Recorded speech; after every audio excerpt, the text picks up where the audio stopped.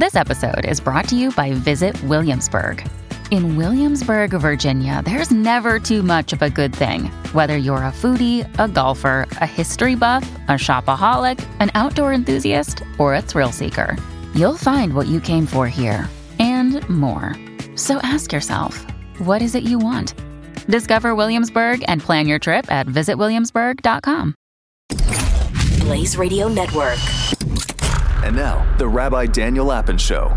The more the world changes, the more we find comfort in the things that never change. This is Rabbi Daniel Lapin On Demand on the Blaze Radio Network. Welcome, happy warriors. Welcome to the Rabbi Daniel Lapin Show, where I, your rabbi, do my solemn best to reveal how the world really works. Thanks for being part of the show. Thanks for all you do to help promote the show, because my solemn mission is to provide guidance and inspiration for happy warriors. And you already know what I mean by happy warrior, don't you? Right? Because every one of you, regardless of your age or condition, I see each and every one of you as a beautiful woman or a handsome and virile man. No gender spectrum, no confusion, just happy warrior men and happy warrior women. This is because this show focuses as much on your soul as on your bodies. And I know that every listener has a young and vibrant soul. What is more, we're all happy warriors because to live productively, we have to fight every day against the force of entropy, if nothing else. You fight to maintain your possessions. You fight to build and maintain your family and your money, your body and your business, profession or career. You see, God created a world in which chaos and disorder rules. Chaos and disorder are the natural default condition. And so life is a fight, and that is a very good thing. To stop fighting, to stop seeking and stop striving is to die. And I say you're not just warriors, but happy warriors, because you throw yourself into the fight for 8 or 9 or 10 hours a day, 6 days a week. Well, that's pretty good, but to do all that with a debonair smile on your face and a jaunty pace to your stride, to do all that while generating an irrepressible surge of happiness welling up in your soul, well, that means you are spiritually grounded in everything that is life-affirming, devoted to your faith, your families, your finances, your friends, and your fitness, knowing that you can triumph over those who both intentionally and unknowingly promote a dark abyss of satanic secular socialism and all of the many destructive and evil social pathologies that it generates. Now, a couple of things that you can do for me. Number one is to go ahead and subscribe to the Rabbi Daniel Lapin Show. That would be wonderful. So just go right ahead and hit that right now. And that way we are connected in that sense that you will know each week when a new podcast posts. And secondly, you might want to think about becoming formally affiliated with the international community of happy warriors. And you do that by going to wehappywarrior.com. wehappywarriors.com.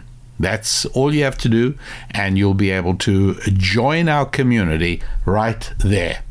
I realize I may not have said that as clearly. It's wehappywarriors, plural.com. wehappywarriors.com. And that way you can join the community. Now, you know, my dear happy warriors, that there is a huge disparity between intelligence and wisdom. When I mock a professor as I will do later in today's show, I don't doubt for a minute that he may well be more intelligent than I am. Very possibly he may have a higher IQ than I do. Perfectly possible. But he's not wise, not even close to being wise. And if it comes to a choice, I'd much rather have wisdom than intelligence. Wisdom without intelligence, you can still live a good life. Intelligence without wisdom, you end up being a smart fool. And one of the ways of obtaining wisdom is by realizing that the Bible is not a history book, it's not a narrative, it's not a storybook, it's not a fairy tale. It is a guide to a complex matrix of life. And two things in life that are as true today and as relevant today as they were 1,000 years ago, and they will always be relevant as long as there are people on the planet, and that is male-female relationships and money. Those two things are always going to be relevant, and in order to become a wise person, and the wisdom carries over, when one is wise in the area of male-female relationships and money, then one is also wise in areas of child raising and building a business and working out transactions. And so it's always a good place to start.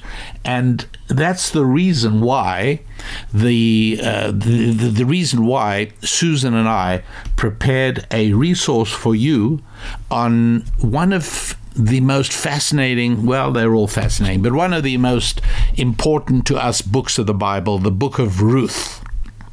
Because the Book of Ruth we term the chorus of connection.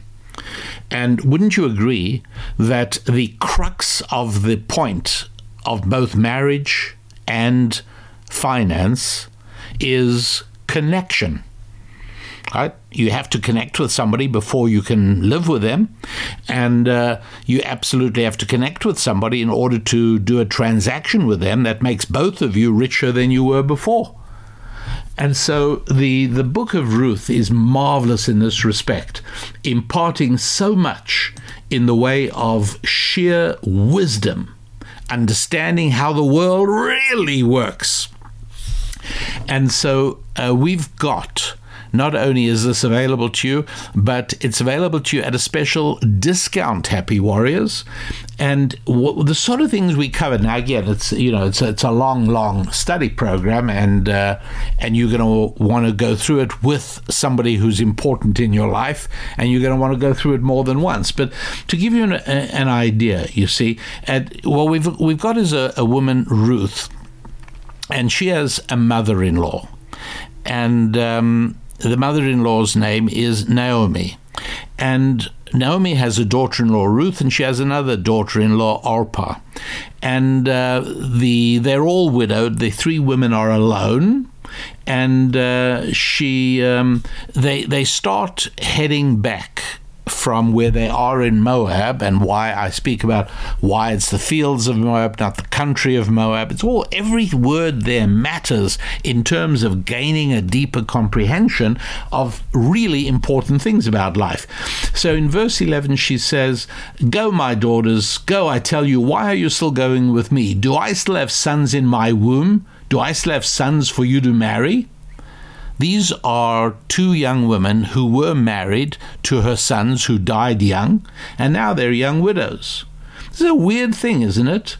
These are two young widows who are affectionately clinging to their elder mother-in-law, and she seems focused on them wanting to marry another son of hers.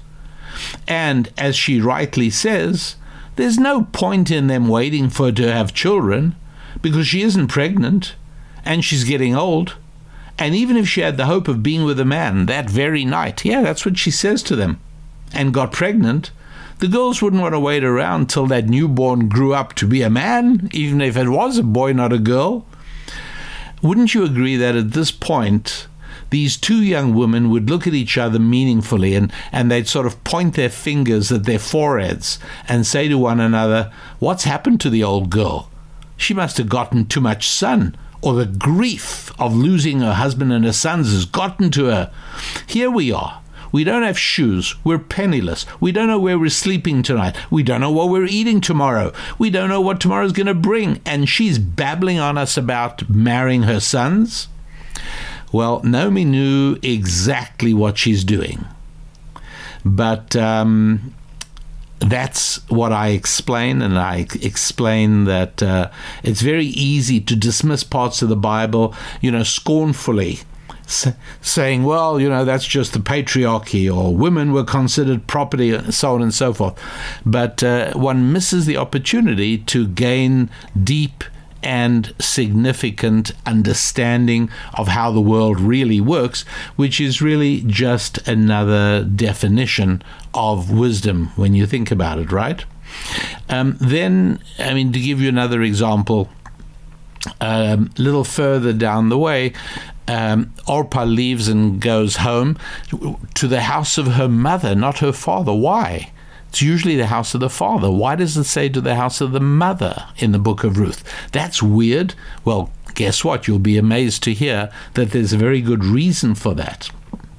And then later on, it seems as if Naomi sets her eyes on a man who will be a good husband for her daughter-in-law Ruth, and she tells her,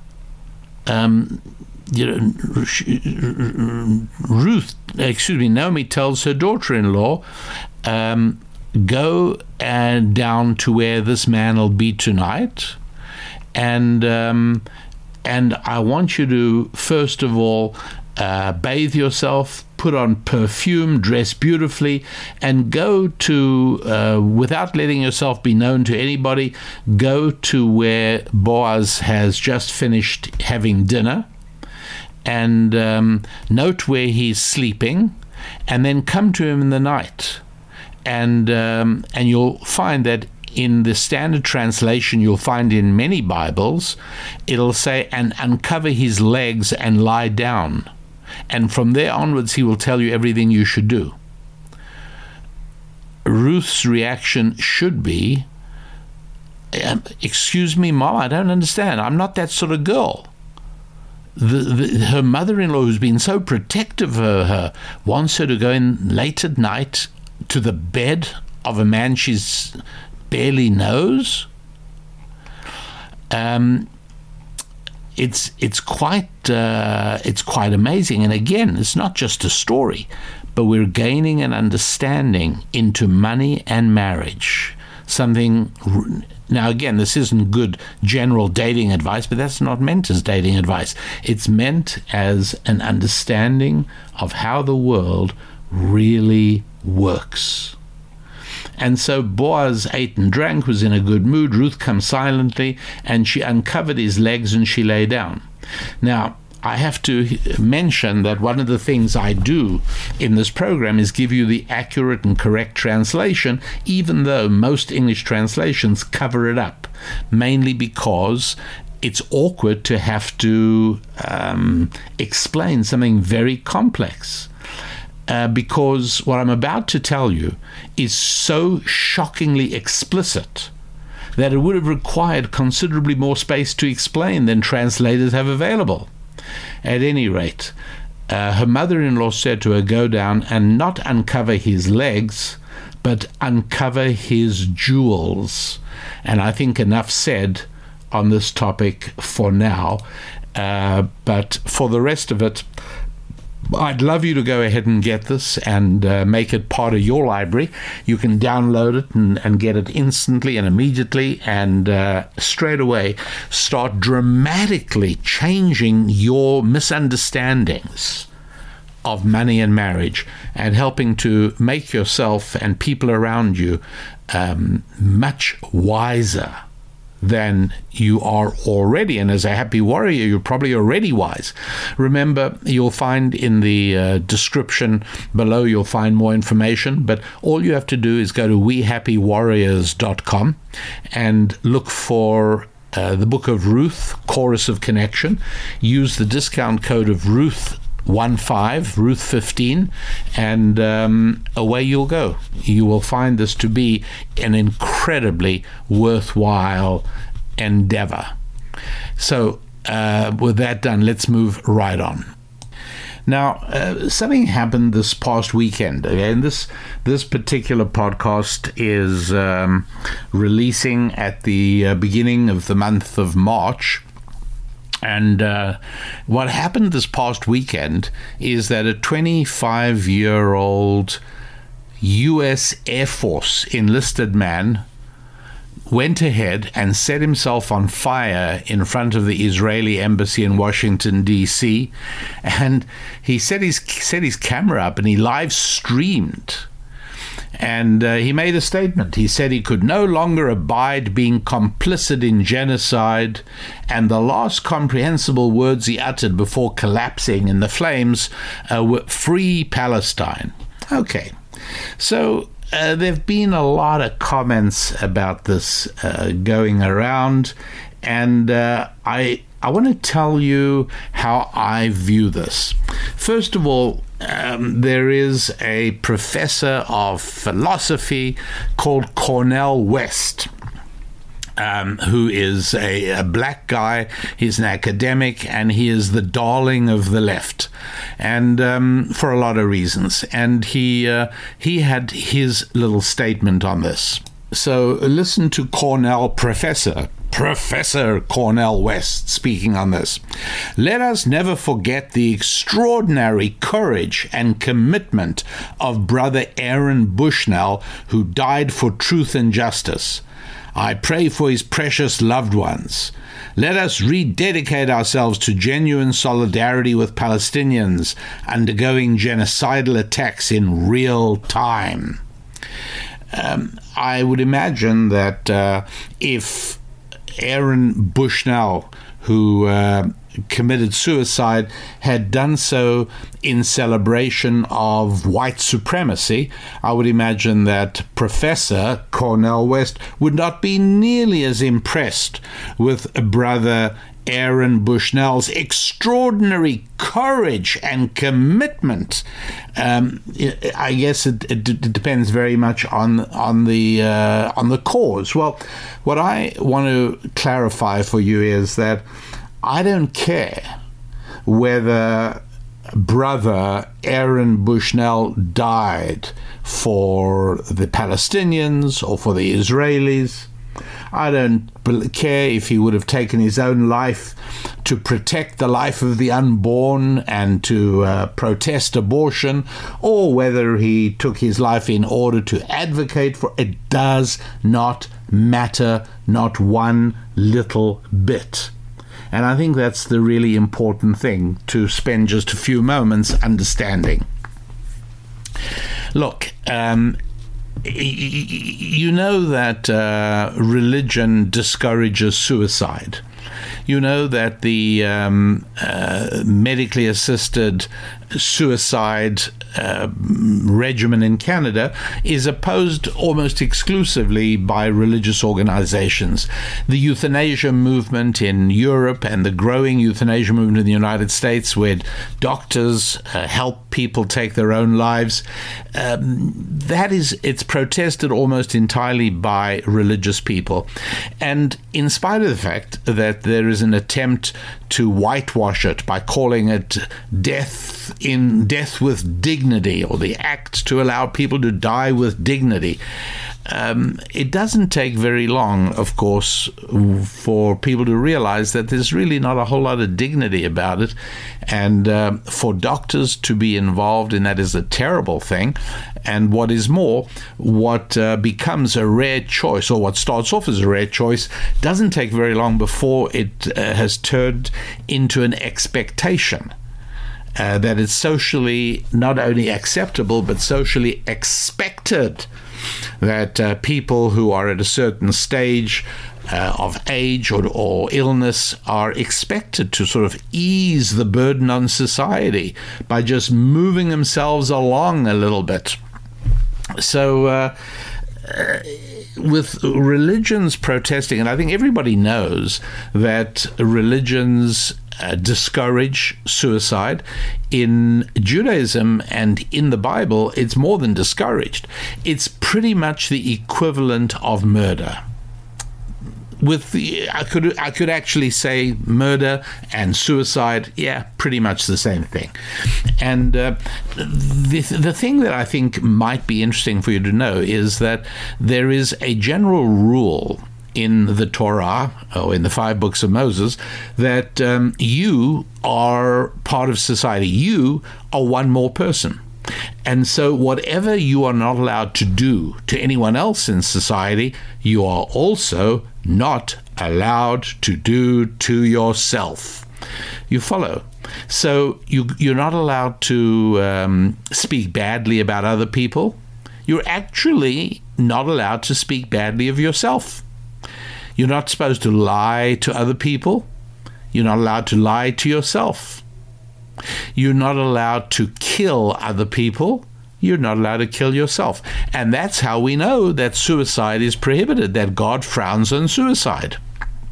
So it's important to understand then that, to quote Professor Cornel West, Brother Aaron Bushnell committed an immoral act. It's not relevant as to what the cause was. It's not relevant to why he did it.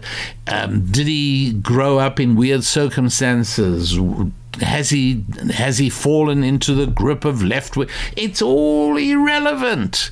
You don't praise somebody who took his own life. As a matter of fact, if it is a Jew who takes his own life, it becomes a very serious question mark as to whether he can be buried alongside his family in a Jewish cemetery. That's how evil it is. Taking someone else's life, taking your own life, same thing. It's a really, really bad thing to do. And it has absolutely nothing to do with the cause, in the same way that taking someone else's life in order to promote a cause, it doesn't make it any different. Murder is evil. That's all there is to it. And I believe, just on a pragmatic level, Americans like Professor Cornel West are doing a huge disservice to society. And I'll tell you why. Do you know how many people are murdered in America on an average day?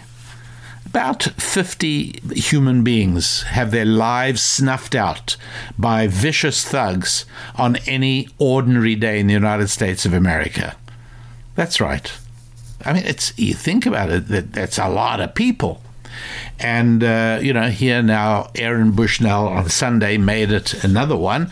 But here's the problem. The more you normalize this kind of thing, the more you begin legitimizing political violence. And at that point, you've changed your society into a very primitive environment, where it's now okay to inflict physical violence on people in order to promote a political position. I mean, the end is near at that point. It's pretty serious. So in my view, the correct approach is, I wouldn't call it a tragedy. It was an immoral act. I would say that I am hauntingly sad for Aaron Bushnell's family and for his friends. It's the saddest thing. It's horrible. But what he did was thoroughly immoral, was completely wrong. And calling it anything else means taking one more horrific step closer to political violence in the United States of America. And so, for the very first time, old world conflicts have been introduced into America by the aggressive and radical Muslim world. You think about it. I mean, Turks and Cypriots and Irish Catholics and Protestants. You think of all the dozens of different ethnic conflicts around the world. Somehow or another, they never came to America. The Germans and the French Right? Germans and French, I mean, I don't even remember how many wars they fought against one another. There's no love lost between the Germans and the French, and yet French came to America and Germans came to America, and that was it. The old world was left behind, and these battles were not fought on the streets of America. And for the very first time, resistance by any means necessary. That is a formula to legitimize political violence. And so people are injured, and sometimes they've been killed on American streets by Muslims or Muslim supporters and encouragers in the cause of an old world conflict that has been going on for a very, very long time. And Aaron Bushnell's death should not be called a sad tragedy. It's sad for his family and friends, but what he did was an act of killing. And there's no difference between killing yourself and killing somebody else. The philosophical underpinnings of that is very simple, which is that you don't own your own body. God does. It's simple as that. And so what right do you have to terminate your life? You don't have a right to terminate your own or anybody else's. So that is, in my view, the correct take on Aaron Bushnell's situation. Let me move from that sad topic to a much happier topic of marriage. And before I do that, I have to tell you that there was a magazine that was really very dominant during the first 60 years of the 20th century. It was called McCall's Magazine. It was one of the big women's magazines. It reached a point where it was the third most popular magazine in the United States. You know what the first was? I'm talking now about 1950 to 1960. Reader's Digest was the most popular magazine in America. The second most popular was TV Guide. Isn't that interesting? And the third was McCall's, which was a woman's magazine. And brought to my attention, interestingly enough, was an issue of McCall's magazine from 1958. So this issue of McCall's magazine gets brought to my attention, and it's interesting, bright cover with some pretty flowers in a vase and a lovely little kitten playfully smelling the flowers. And then there are a couple of articles highlighted on the cover. One of them is an article by a man called Senator John F. Kennedy. That's right. Later on to be President Kennedy, assassinated in 1963. But this is 1958. He's still a senator. And he was so carefully groomed for the presidency. He used to have people who, like Sorensen was one of them, who used to write articles and books for him in his name. And here we have an article like that, not written by Senator Kennedy, but credited to him in the magazine, 3 Women of Courage. And this has got a huge circulation in America. And so right there and then, 2 years before he wins the presidential campaign against Richard Nixon in 1960, just 2 years before that, he is credited as the author of an article, 3 Women of Courage, by Senator John F. Kennedy. This is from a political perspective, such invaluable promotional and political capital being generated by an article like that. And then New Houses, What to Look For in 1958. And Are Sex Manuals a Threat to Happy Marriages by Dr. David Mace. So there it is, a very popular women's magazine, 1958, the height of its popularity. Came the early 60s, and it declined, and it wasn't long before it was a goner, and you can't, it's no longer published today. But the article that interests me in this issue is 129 Ways to Get a Husband, a brainstorming report on how to get married. And sure enough, there are 129 suggestions. And they are all listed. Look, of course, some of them are funny. In today's climate, some of them seem downright weird. But you've got to understand there's something very interesting that's been revealed here. And I found this absolutely fascinating. And that is that a woman's magazine, this is not, this is not a teenager's magazine. This is a woman's magazine, takes the job of getting married seriously. And so, to just tell you the first few: get a dog and walk it. Have your car break down at strategic places. Number 3, attend night school. Take courses men like. Join a hiking club. Look in the census reports for places with the most single men. Read the obituaries to find eligible widowers. You see, women of all ages. Women wanted to get married. And so the article was to some extent humorous, of course, but at the same time, it responded to a real sensitivity on the part of women. Sit on a park bench and feed the pigeons. Get a job in a medical, dental, or law school. Here's number 12. Become a nurse or an airline stewardess. Do you remember that word, stewardess? Become a nurse or an airline stewardess. They have very high marriage rates. Why? Because a kind woman with a smile on her face who takes care of you is irresistibly attractive. That's how it used to be. Now, today, there are no stewardesses. And those people who are tasked with caring for the passenger cabin on airplanes are more often snarling harridans than they are smiling stewardesses. But there it is. Back in 1958, that made a lot of sense. And even if you didn't necessarily take it seriously, it was thought-provoking.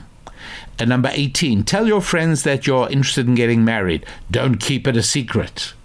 Okay, that's very good advice to this very day for anyone wanting to get married. Buy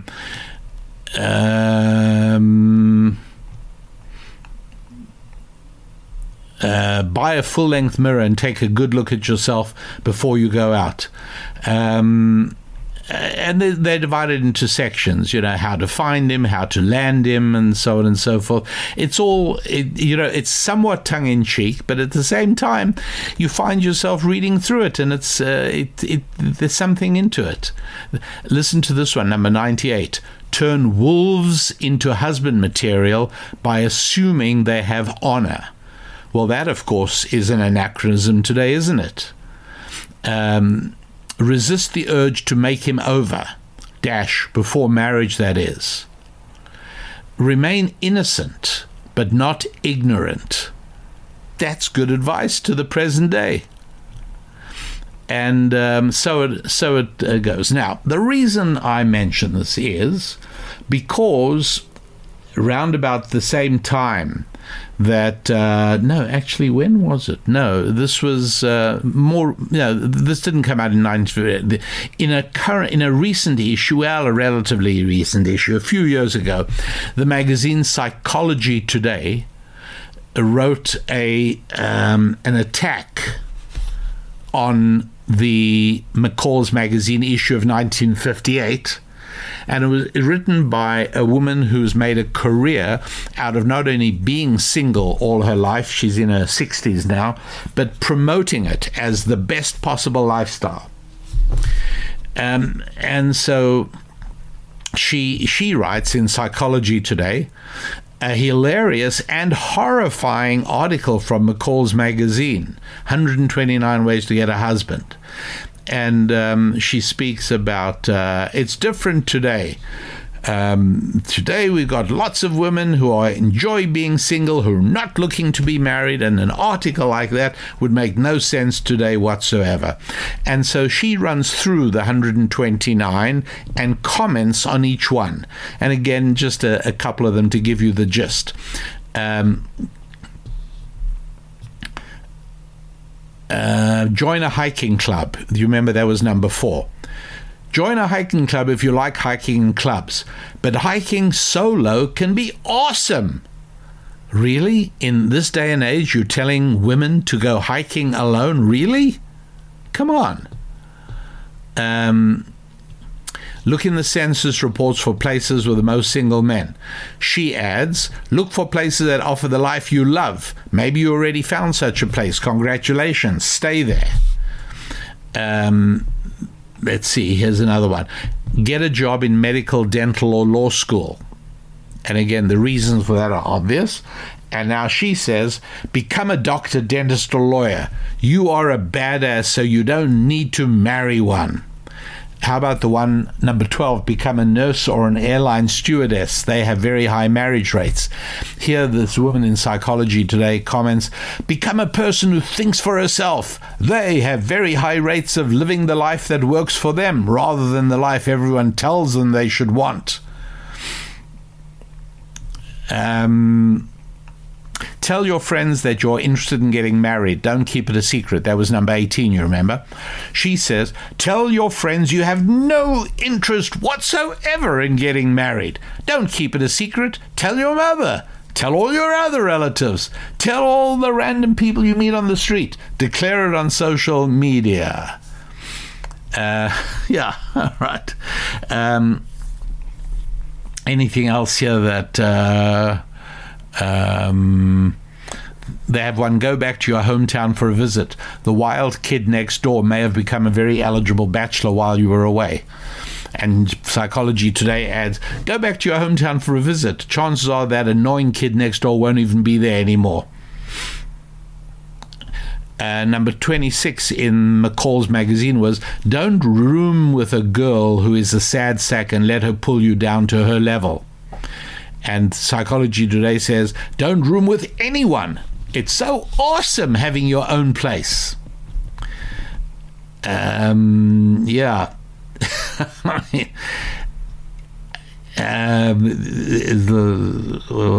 see.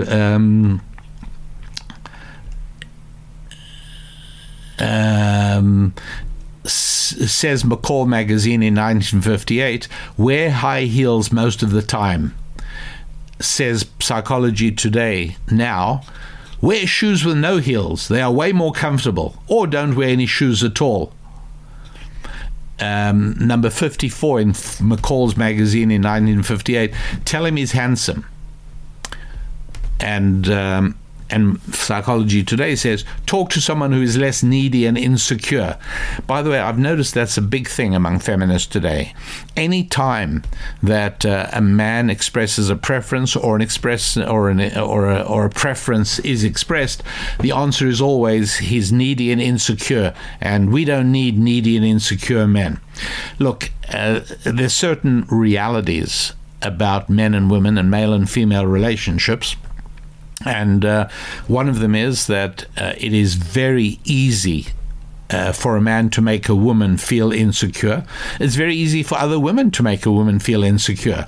But what is less well known, perhaps, is that the right woman, or the wrong woman, if you like, has the capacity to make almost any man feel needy and insecure.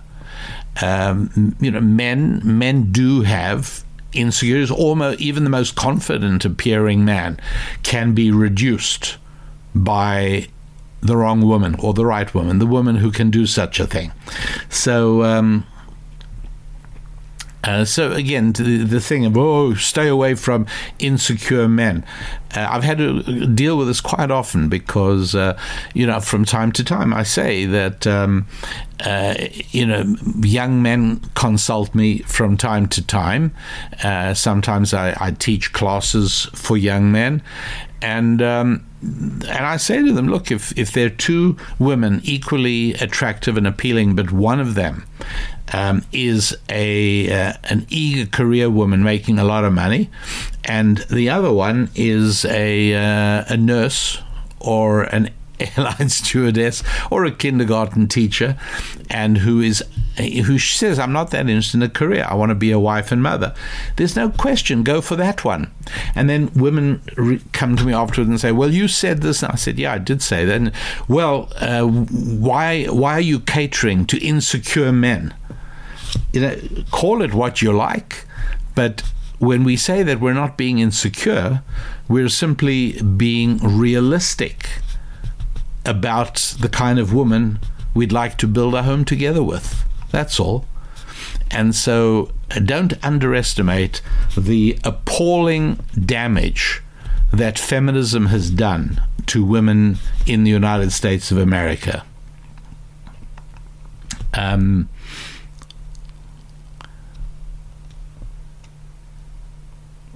McCall's Magazine said, double date with a gay, listen to this, 1958, you could still use the word gay. Double date with a gay happily married couple. They do not mean a gay couple. They mean a happily married couple, a cheerful, happily married couple, so as to let the guy you're dating, let him see what it's like. That's such good advice. That's really a good thing. And Psychology Today says, set him up with a married couple, then go home.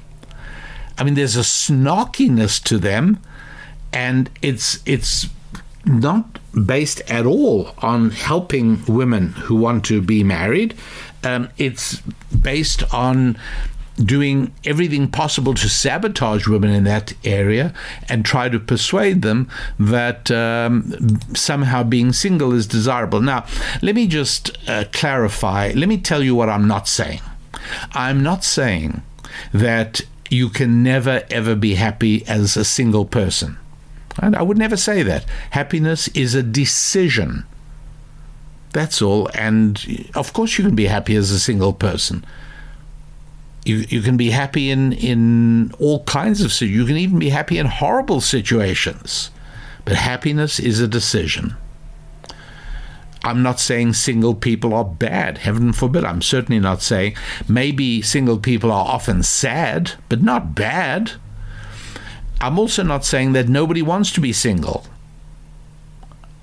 Right? I think it's quite possible that there are many people who think they want to be single. I think there are many people who, deciding to make the best of being single, tell themselves that they want to be single, and there may even be some who really want to be single. That's all fine. But what I am saying is that the overwhelming majority of people, now the McCall's Magazine article was about women, but it's not, this is true for men as well. But what I'm saying is that the majority of women would like to find the one. The majority of women would like to be mated for life, right? Hopefully with a great guy.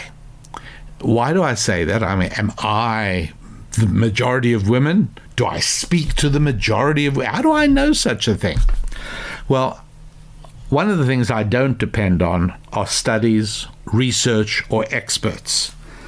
I try and do thought experiments. I try and do calculations. What do I mean by that? Well, I look at the plethora of dating apps, dating websites, matchmaking agencies.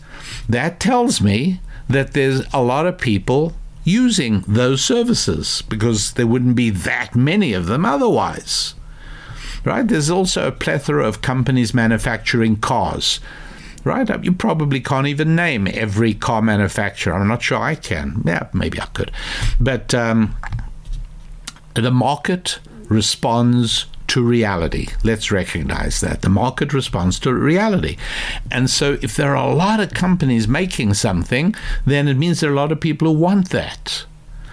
How many women's magazines and women's websites speak incessantly about matching, marrying, and mating? It's like the number one topic.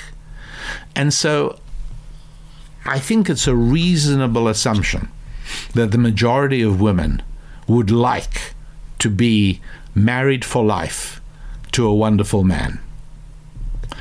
I also am aware of the very large number of older single women who are distressed about having waited too long, perhaps. Waited too long for what? Well, marriage, obviously.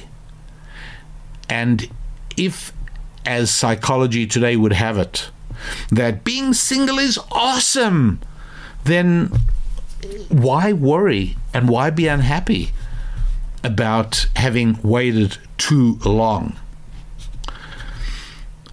I think also that it's important to remember that we are hardwired for permanence in intimate relationships. We are. Now, you might say, well, it used to be that way. People used to marry young and stay married for life. That was much more common. But that's not because flexibility never occurred to those old-timers. It's just that over the years, they saw that impermanence did not work so well. You see, here is one of the great casualties of secular liberalism. One of the great casualties of progressivism is that it contracts your time frame. And so if one is a religious person, then you are very aware of the past and of the future as well as of the present. Right? It's not an accident that the largest terrorist attack on American soil was in 2001 on September the 11th. Because when Muslim forces were defeated at the gates of Vienna in 1683, they were defeated by a Christian army on September the 11th. And as religious people, Muslims have a long memory. They think in terms of the past and the present and the future. Christians, same thing.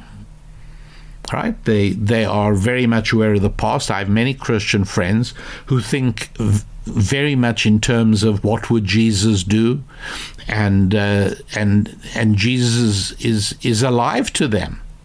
And they're also aware of the future, of what they believe are God's plans for the future. Jews, Moses is as alive today as he was 3,300 years ago. And future, very much aware of the future. Now, the reason this is important, and yet one more reason for why it is that atheistic regimes have never yet created strong and viable economies, the reason is because for success in business, you really do have to have an understanding of past, present, and future. As a matter of fact, I'd even go a little further and say that what it really is to understand that the present is really just a thinly sliced action that converts the future to the past. And thinking in those terms makes you a much better business professional, because you can more readily understand trends. If you are comfortable with an eye on the past and you're comfortable with an eye on the future, your ability to make good financial projections, your ability to decide what goods and services you are going to specialize in creating and providing in 5 years' time, all of those things depend on a comfortable familiarity with time, which is not something that is generated at all by secular woke progressivism. And so smashing of statues is a childish abolition of the past and comfort with abortion, more than comfort with abortion, making abortion the centerpiece litmus test of loyalty to the left. Yeah, destroying the future. Sure, it's irrelevant. It doesn't mean anything. But for traditionalists, for those who are in contact with how the world really works, well, we understand the need for past and future, an understanding of the past and the future. And that is a little bit about the idea also of the permanence of intimate relationships. And that's really what people want. It's partially hardwired that way. And it's partially that back up until the 60s, there was more comfort with past and future. So getting married was something that makes much more sense if you do have a sense of past and future. In other words, if you had any idea of what your relationship could one day be with a child, and beyond that, who knows, maybe even a grandchild, you would get married not tomorrow, but today. You would run, not walk. But most people, tomorrow isn't a reality. The future isn't real because people have suffered the casualty of secular progressivism and lost a comfortable familiarity with future and past.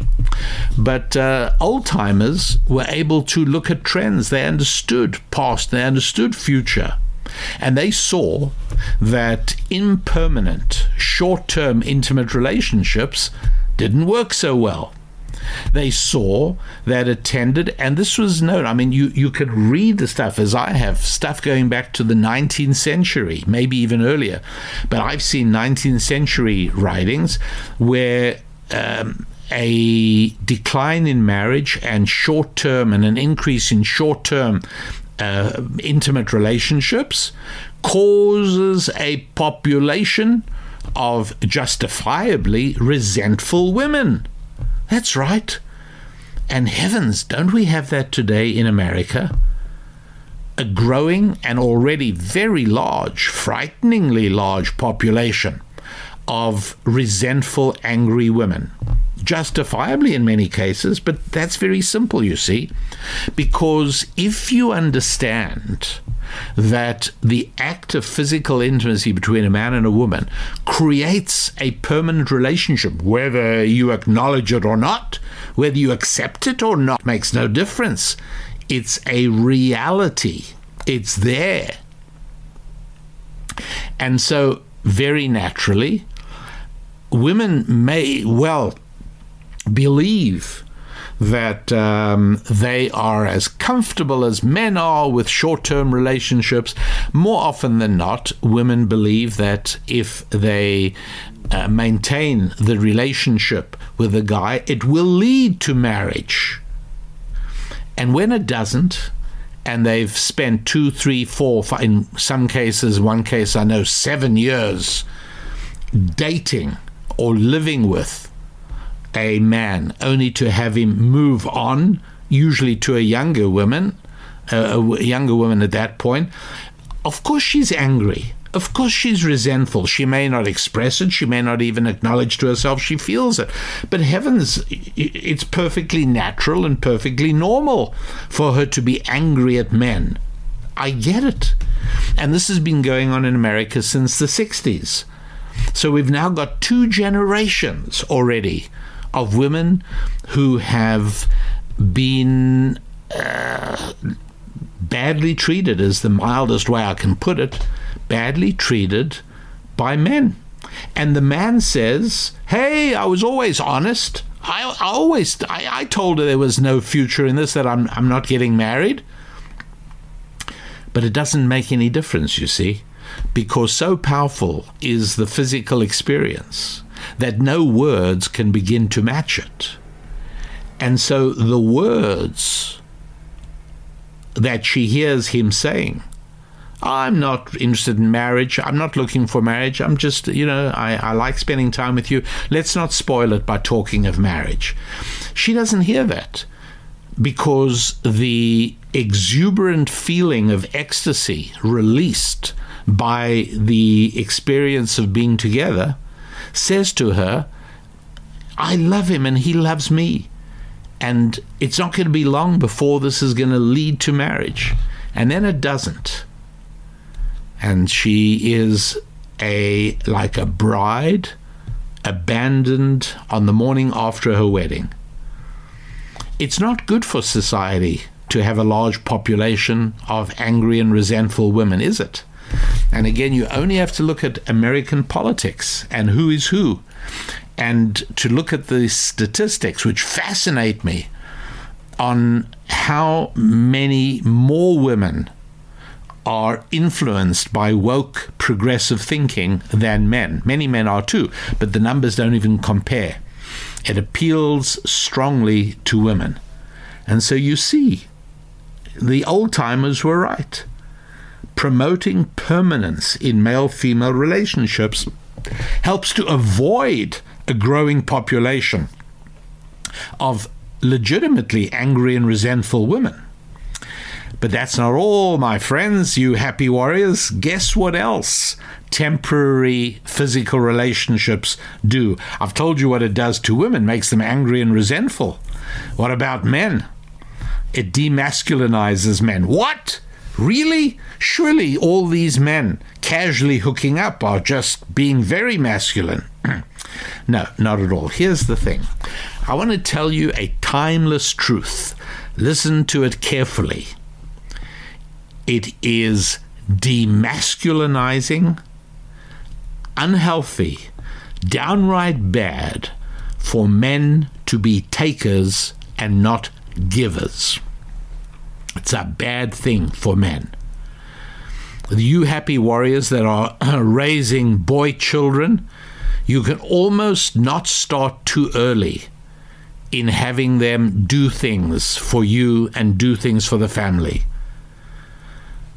Allowing a human male to be a giver much more than a taker turns him into a man. It masculinizes him. Men who connect with women and then move on are takers and not givers. At least the man who patronizes the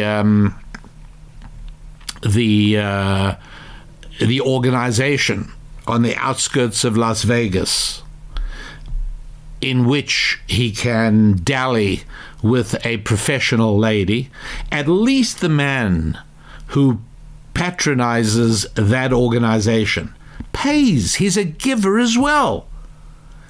Don't laugh. I could hardly be being more serious. But the man who takes from a woman and moves on, he's given her nothing at all. Now, some men with perhaps over-healthy egos will say, I gave as good as I got. And they'll say, look, she got as much joy from our interaction as I did. Don't praise yourself. It's not true. I'm not saying she didn't enjoy it. I'm not saying that. But what I'm saying is that if what you're saying is true, then she would have been chasing you as much as you chased her. And that's simply not the case. Men go seeking women. Women, for the most part, do not go seeking men. And it's a really important thing. It's even in the language. It's an important thing to understand that in the sexual relationship, the man is more of a receiver and the woman is more of a giver. It's important, really important to understand that. And that's why it's even in language we acknowledge that. She gave herself to him. She surrendered herself to him. It's always a giving on the part of the woman and a taking on the part of the man. It's understood in language. It's understood in the emotions of the moment. It's a reality that is tough for most men to hear. But you're not most men. You are happy warriors. And so I beseech you to hear me very clearly on this. And that is that there is nothing that emasculates a man. No, I don't mean emasculate. That's not quite the right word. Demasculinizes a man more than being a taker and not a giver. And there are very few ways in which a man is more a taker than in the physical relationship with a woman. And so taking and receiving without giving demasculinizes men. And so this is why in the up till the 1950s or 60s, ordinary people, they understood the appeal of shacking up and hooking up. They understood the appeal of that, but they knew it's not good for the durability and functionality and success of a society. They knew it doesn't work. And so they held society together fairly nicely until the 1960s. And at that point, lots of things began to... You know that. And so that gives us a little bit of an idea of what is going on in male-female relationships today and how you happy warriors can be thinking about this in a much more positive way for yourselves, for your friends, for people with whom you are connected. All of these things really, really valuable. So until next week, this is your rabbi saying goodbye to you from the Rabbi Daniel Lapin Show for this week. And I wish you a week of moving and progressing in your 5 Fs, progressing in your family and your fitness, your faith, your finances, and your friendships. Until then, God bless.